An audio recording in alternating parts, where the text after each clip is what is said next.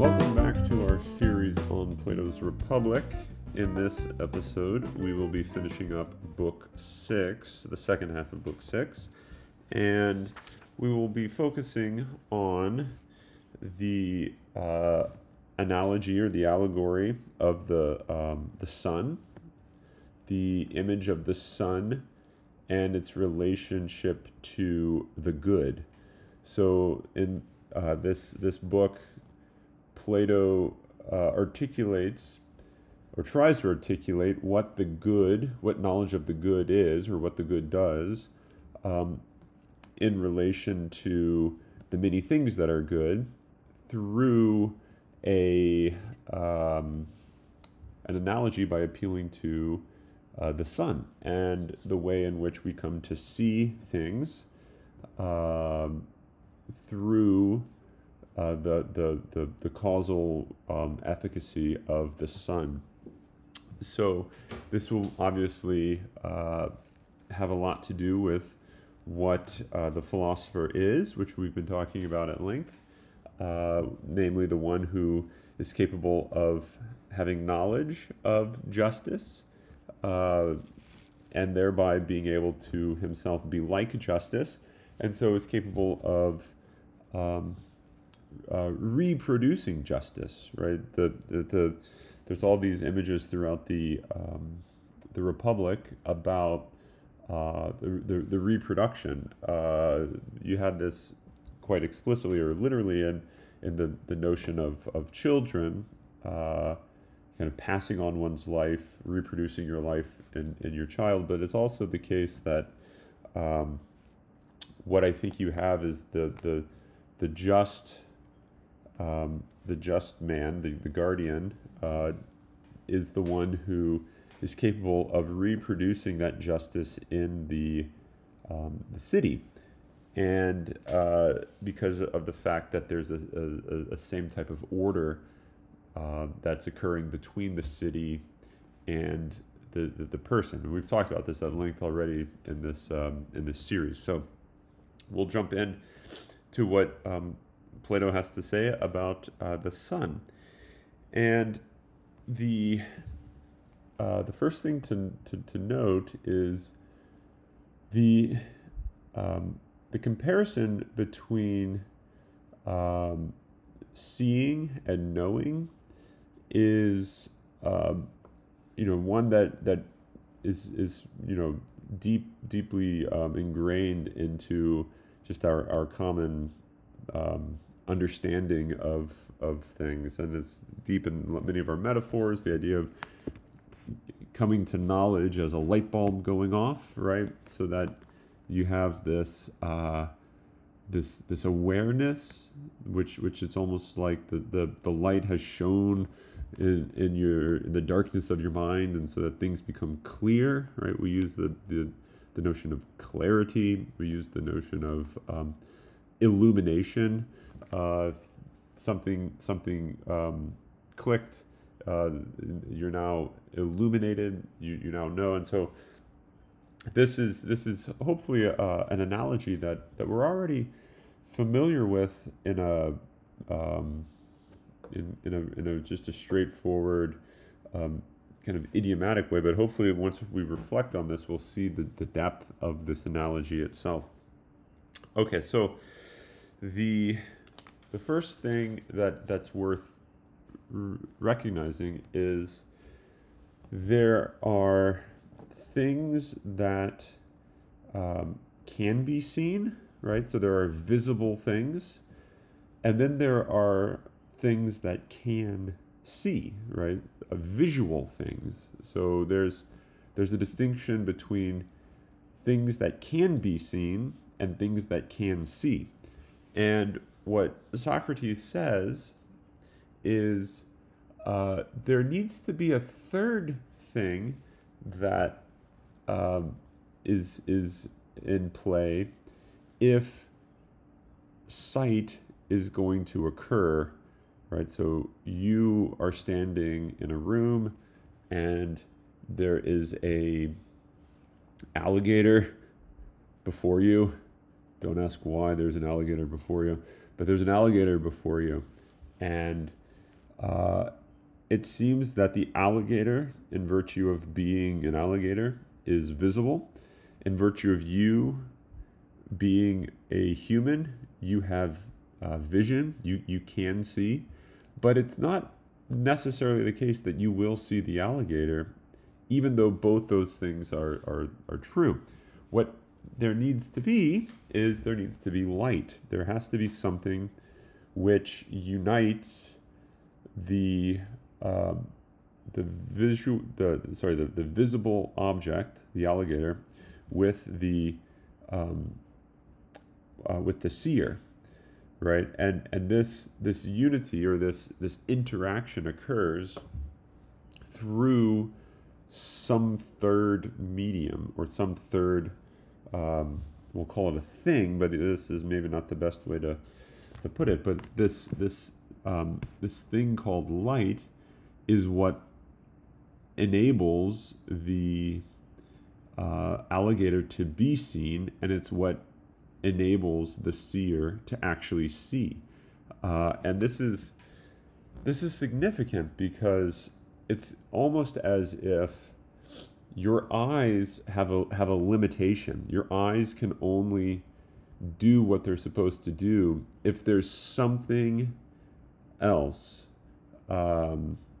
Likewise, the alligator can't be seen unless there is something else, and it's this sort of mysterious thing.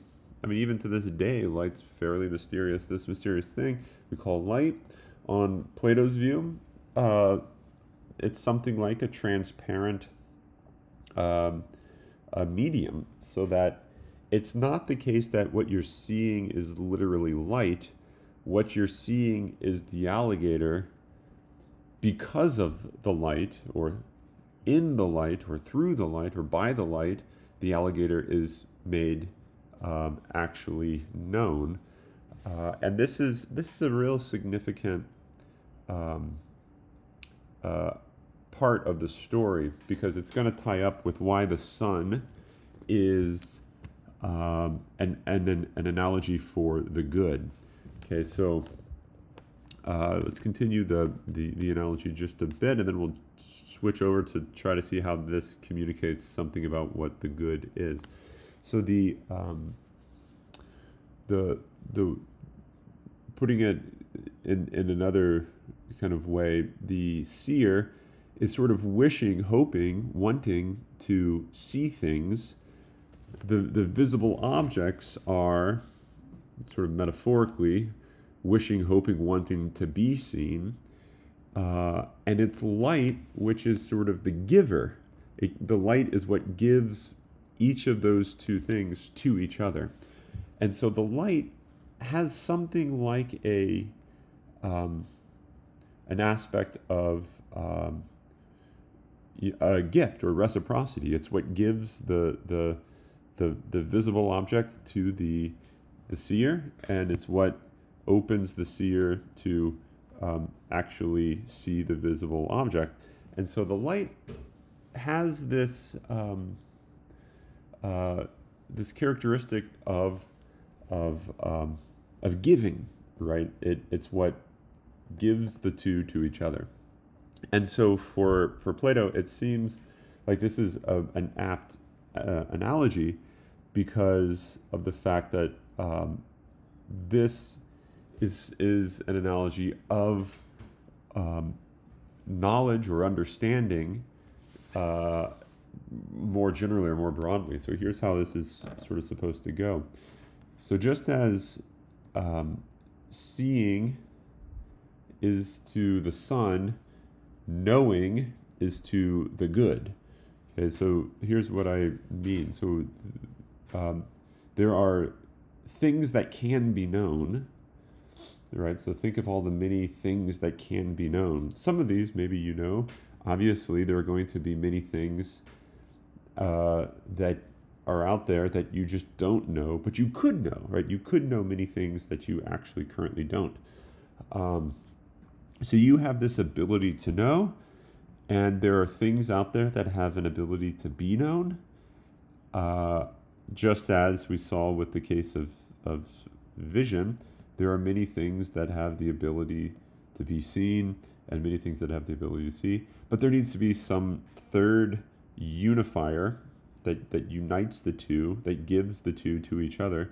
Likewise, there needs to be something that gives the knower and the knowable to each other, so that the knowable becomes actually known in the knower. Something needs to unite the two, and this is what the good is for Plato. It's what makes things that are knowable actually known by knowers. Just as the sun is what makes visible things actually visible or actually seen by seers.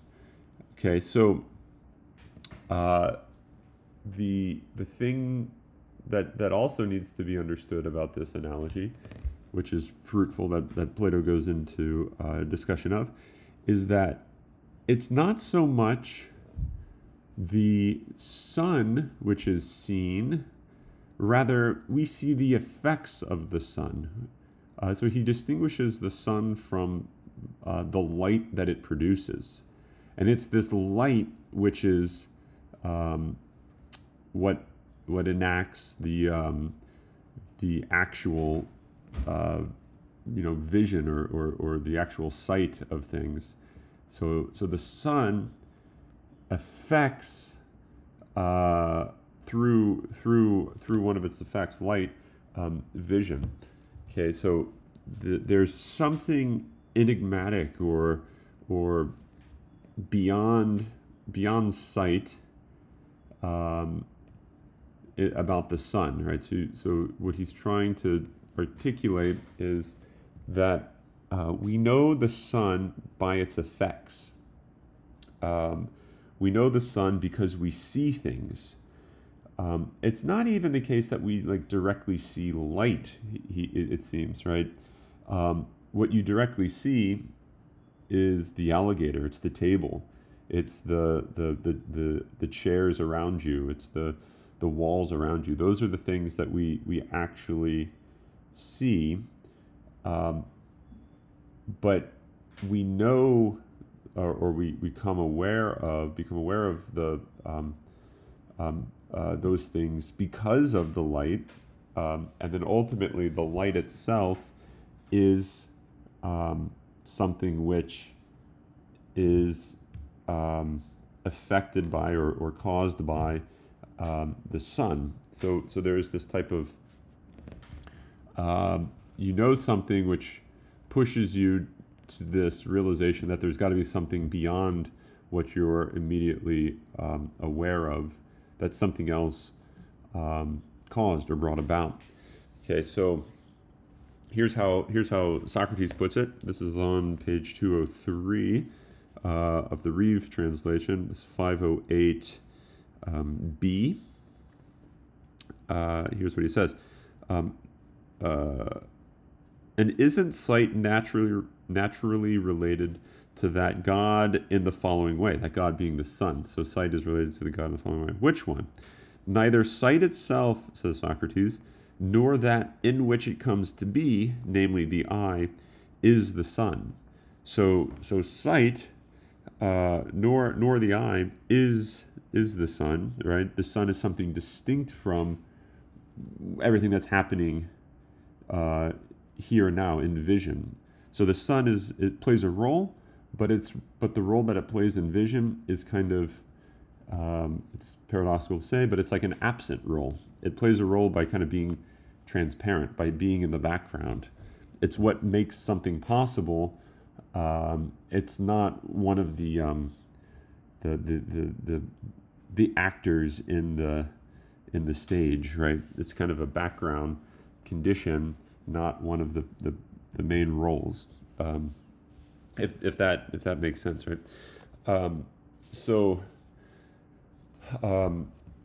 That's going to be a very significant idea for Plato because of the fact that it highlights that there is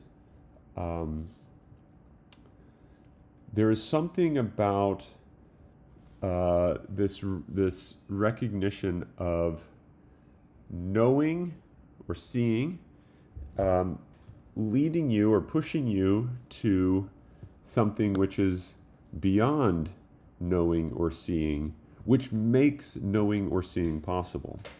Okay, so just as when you see something, that makes you initially think, but there's got to be something beyond what I see that makes this possible. And in this case, you can call it the light, or you can call it the sun, or what have you. In the case of knowledge, you're saying when you come to know something, there's got to be something beyond knowledge, which is what made knowledge possible in the first place. Okay, and so this is like the very beginning stages of an argument for God's existence in a type of way, because what it's an attempt to do is it's an attempt to go from effects to a cause of those effects, which must thereby like surpass that whole way of thinking, or that whole way of conceiving of things. Just as the sun might be beyond the notion or the ability to be seen, the analogy seems to suggest. You don't look directly at the sun, rather you know the sun by looking at other things. How do you know God? The argument might go, it's not something that he's not something you can know directly, perhaps, according to this argument, but you know God indirectly through his effects. So I think there's an analogy that can be made between how we know the cause of sight and how we know the cause of being, or the cause of existence, right? And this would push you to something like an argument for God's existence, which would be the existence of something which is far different from the existence of any of the things that we actually experience or encounter. Okay, and so the good, like the sun, is going to be a cause of things. The sun's the cause of sight. The good is the cause of knowledge and of truth. And the way you could think about what truth is for Plato, that is, what does it mean to say that something's true? It means to say that it is knowable, right? So just as what it means to say that something is like colored, something has a color, it means that it's visible, it can be seen. To say that something is true is to say that it is knowable. So there's an analogy, I think, between color and truth that maps onto the distinction between sight and knowledge. Okay, and so just as the sun can be described or thought of as the cause of color, why is that? Because without the sun, without any light, color wouldn't be color in a sense, right? That no seeing would be possible at all. And if seeing were just not possible at all, then it seems like the very concept of color would be an incoherent concept. In order for something to be described as a color, red or green or blue or whatever, it's got to at least be possible for it to be seen, right? So the notion of having color exist entails that it's visible. Likewise, the notion that, or the idea, or the concept that something is true is coherent to the extent that it is knowable. Now, what it means for it to be knowable is going to be up for grabs. I mean, this is one of the things that we were talking about last time about different forms of knowledge. There's a distinction between belief and knowledge, or opinion and knowledge, right? And so we can we can talk about that here in a bit, but there's also that same type of ambiguity when it comes to vision, right? This is something that Plato also goes into. He's going to do this in greater length in Book 7, but you have the idea that you can look at a picture of an alligator and you can sort of describe that as you're looking at an alligator, even though you're not literally looking at an alligator. You're looking at an image of an alligator, right? And so you still have this degree. There's a degree of seeing, and I think that's going to map onto the degree of knowing that you find within the other realm. Okay, so the sun is a cause of sight. Likewise, the good is a cause of knowledge. Okay, very significant, and the way that you should think about how the sun and the good are analogical is that they are each, the cause of the unity of the knower and the knowable, which is like a giving or a gifting or enabling of the two to be what they most fully are, right? So the knower most fully is a knower when it's actually knowing. A seer is most fully a seer when it's actually seeing. But it depends on something other than itself in order to achieve its fullness. And so the good, or the sun, is what allows each to achieve its fullness. Okay, and so that's why it's described as good. Okay. All right, and here is I just want to read a little bit about another effect that I think is significant, an effect of the sun, and how this carries over to the analogy with the good. This is on the top of page 205. This is 509b. Okay, so here it goes. Socrates says, let's examine our analogy in more detail. And then he goes on. The sun, I think you would say, not only gives visible things the power to be seen, but also provides for their coming to be, growth and nourishment, although it is not itself coming to be. Okay, so the sun, right, so think about the way he's drawing this analogy out. The sun doesn't just make things actually, seeable or actually able to be seen, but the sun also is responsible for making things alive, making things grow, and it actually provides the nourishment for everything. You could think of the sun as like the lifeblood of all organic life. Without the sun, there wouldn't be life. Not only would there not be a visible world, there just wouldn't be a living world, right? And he thinks this is a significant aspect of this analogy, which he's then going to try to use to appeal to how the good is a cause of life and of existence. Here's what he says.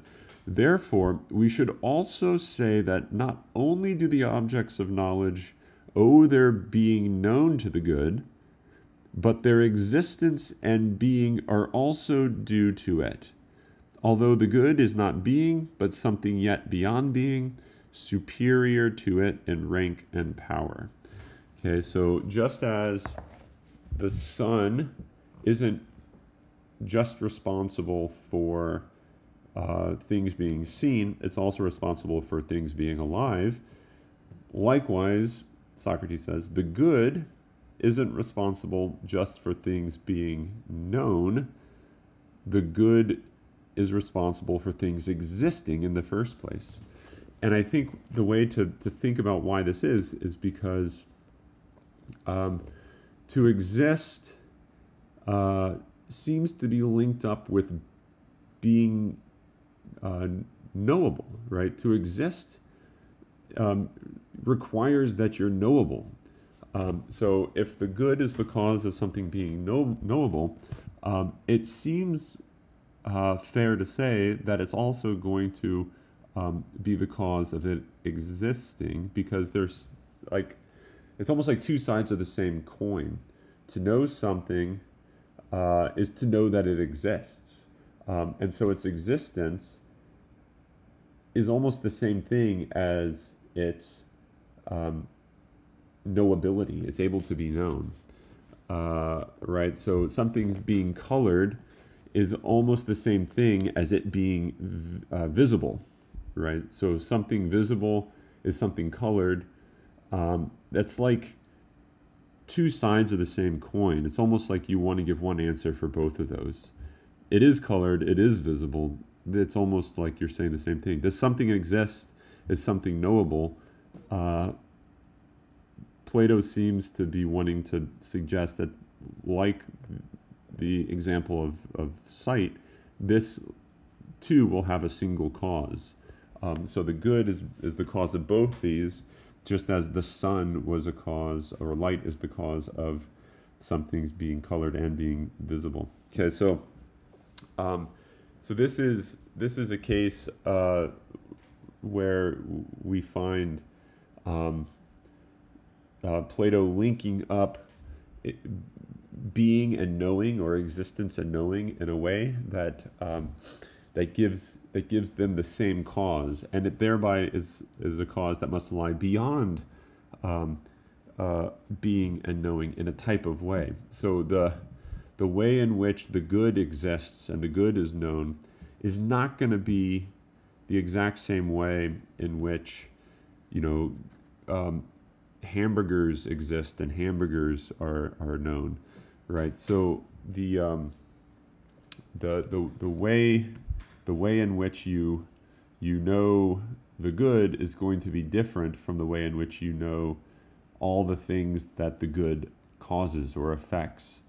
Trying to think of another type of analogy that would be fruitful to help shed some light on this. Once again, here I am trying to shed light on the notion of light. So I think one way to maybe try to picture this example, or this analogy, is when you actually just go back to the sun. This is probably the best example right now. The way that you or the way that Socrates wants you to think about this is, you can know light by looking at objects. You can't know the sun by looking at it, as we'll see in the very next chapter, or the very next book. Sorry. To try to look at the sun will blind you. It'll make you blind, so that you actually can't look at the sun directly. He's going to continue the analogy a little bit further. And so the way that you know the cup is by looking at it directly. The way that you know the sun can't be by looking at it directly. In some sense, he seems to want to suggest that the sun is beyond vision. It's not a type of thing that ought to be looked at, because it really can't be looked at, because you'll like destroy your eyes if you try to look at it.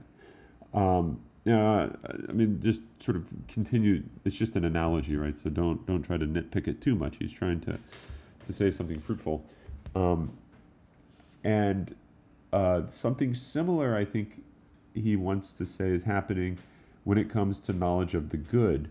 The way you know that hamburgers are good, and the way you know that friends are good, and the way you know that philosophy podcasts are good, is not going to be the same way by which you come to know what the good itself is, right? You know philosophy podcasts are good by listening.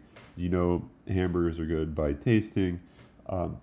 You don't know what the good itself is in those ways because it is beyond hearing. It is beyond tasting. Just as we talked about at the very beginning of book 6, the philosopher as the one who loves the whole, who's seeking not just to enjoy beauty in one particular area, but beauty itself, which is beyond, the parts. To think about knowing the good by merely just knowing one of the parts would be to fall into that same error. And so he's trying to say that the whole method or the way by coming to know the good itself is going to require you to have to say that the good in some ways is beyond our normal way of knowing. And therefore, it's always going to sort of elude our attempt to grasp it. Just as the sun will always, elude our attempt to grasp it with sight, the good will always, be out of reach by every attempt to grasp it with our reason, with our intellect. That doesn't mean we don't have any knowledge of it, though, and this is where we're going to go to next. There is a way that we can come to know the good, but it's going to require a type of humility, which we've been talking about last time, because this is going to be central to the philosophical method of knowing.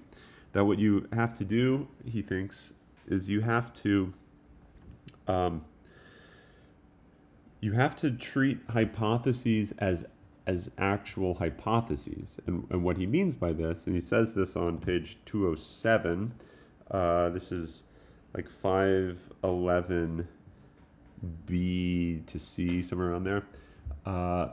He thinks that what you have is kind of like stepping stones, as he refers to it, or links in a chain that slowly direct you towards a type of understanding, but it's a type of understanding that's always going to open up into a deeper or broader possible understanding. And so here's what I have in mind and sort of how to read Plato here. So he says, you begin by looking at, let's say, images of things, pictures of horses, pictures of the Grand Canyon, and all that. Okay, and so you develop some understanding of the world through books and through images, and then you come to realize these are images of some more real reality. These are pointing towards a more true, more knowable reality. So a picture of the Grand Canyon is sort of directing your mind to something that's more real than a picture, right? You look at a picture and you don't just appreciate the picture, it actually is capable of like directing your mind to the actual Grand Canyon itself. And so it can like inspire or spark your desire to want to go to that actual reality and not just spend your life looking at pictures of it, but actually immerse yourself with it or in it. So that's the type of kind of maneuver that's happening here. Is you can look at an image and it can entice you or redirect you or push you on to a higher reality, a more knowable reality. And this then is going to result in a ladder structure. So like a structure like a ladder where there's like these stepping stones. So when you look at the Grand Canyon and you actually go there instead of looking at pictures of this and reading books about it, but you actually go there, you now encounter the reality of which these pictures were aimed or directed.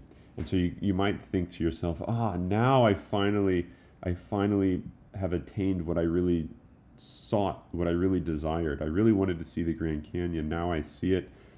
My pursuit of beauty is accomplished because I'm here. I was spent the early part of my life only, in pseudo fulfillment, pseudo reality, because I was only looking at pictures. Now I'm looking at real reality because I'm at the Grand Canyon. Plato says, in some ways that's the case, but it doesn't end there, because what the Grand Canyon itself is it's another image of some more knowable reality. So just as the pictures imaged something, namely the Grand Canyon, Socrates thinks the Grand Canyon images something, namely beauty itself.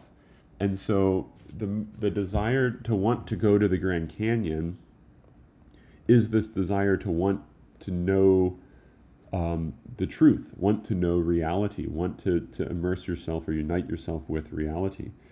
And so once you're at the Grand Canyon, you should only be more enticed, more excited, more alive to want to unite yourself with reality, because you're a bit closer now. You now have experienced a little bit more of the goodness of reality. And so this sign, the Grand Canyon, is something which is aiming you or directing you, enticing you to want to know beauty. And so it kind of leads you on to that, which is something that's going to be beyond the merely like visual world, right? And so the way that Plato seems to think of this is the physical world is this icon or this image that leads you up to a higher reality that transcends the physical world. It's not opposed to the physical world, but rather the higher, this transcendent reality, the world of the forms, as he calls it, is something which is imaged in the physical world. And putting it another way, you could think of the physical world as a picture or an image or a revelation of this this more knowable, higher reality. And so how you come to ascend this ladder is going to be by learning to seek in new ways reality, learning to seek reality in newer or higher ways. And so this is something that is difficult to do, but the way that Socrates kind of presents this, I guess, at the very end of Book 6, is he talks about this is all ultimately what the dialectical discussion is, what dialectics is, or another way to put it, what philosophical conversation is it's this attempt to move from lower things to higher things. And he gives 4 kind of different conditions or 4 different stages of this ascent, which at the very lowest, he thinks it begins with imagination, because you're just dealing with like images. It's just about like sort of pure passive experience. So imagination, you could think of it as like just the reception of images. And then you have the role or the domain of opinion, which is sort of thought out or thinking through of the image. And then there's thought, which is like you can think of thought as the abstracting away of the particulars for the universal. And so the best example of this that Plato uses is something like math, where what math is, for many people it's boring, but it actually has a really fascinating, like, kind of a theological element to it, because what math is an endeavor to do is it's like the human endeavor to transcend the particular and spend one's time in the world of universals. So the beautiful thing about math, even if you're not good at it, you can still recognize it as beautiful because of the fact that it deals with things that are eternal, right? Math isn't like a contingent domain. It's the domain of math is an eternal domain in a sense, and it's a domain that we can slowly enter into. It takes a type of determination, a type of intellectual training and habituation, and you have to have all that type of training that we talked about earlier on in the Republic if you're going to be able to make this ascent into the world of the eternal. But he wants to say, but even when you're there and you're like a master at this sort of abstraction, you still don't have the thing that you're looking for. Going back to the allegory or the analogy of the sun, what you're looking for is not just to know things, but you're looking at what is the cause for why I know things. It's kind of, once again, analogous to, I don't want to just see things, although that's the case, you do, but you don't just want to see things. You also want to know what is it that made it possible for this whole world of seeing to be something that I'm a part of, right? What is it that's the cause of the world of seeing? Not merely, I want to see this one thing and I want to see this other thing, but what makes seeing possible at all? That's what you want to know, which is something that actually is going to transcend or go beyond the world of sight. Likewise, you don't just want to know things, you want to know what makes it possible for there to be knowledge in the first place, which ultimately is what Socrates refers to as the good. And therefore, like in the case of the sun, this is going to go beyond or transcend the world of knowledge. And so the way you come to this is going to always be kind of through the recognition of your inability to actually fully attain it. And so there is something that's bordering on like a mystical knowledge. This is perhaps comparable to like a mystical theology. How do you come to know that which is in and of itself an inherent mystery? It's a perplexing thing. How do you come to know what is essentially mysterious for us? And the way you come to know that is going to be something that only the philosopher can do, because the philosopher has this recognition that the method is about seeing the higher in the lower, seeing the transcendent revealed in the immanent, or in the incarnate, that which you encounter. And so we do have some understanding of the good through seeing its images. And this is, I think, why the philosopher is the one who has the ability to know the good. It's because it's the person who recognizes this method as the method by which all things are known.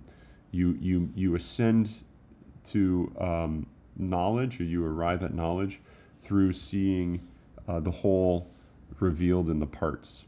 And that's ultimately what it is to be a philosopher.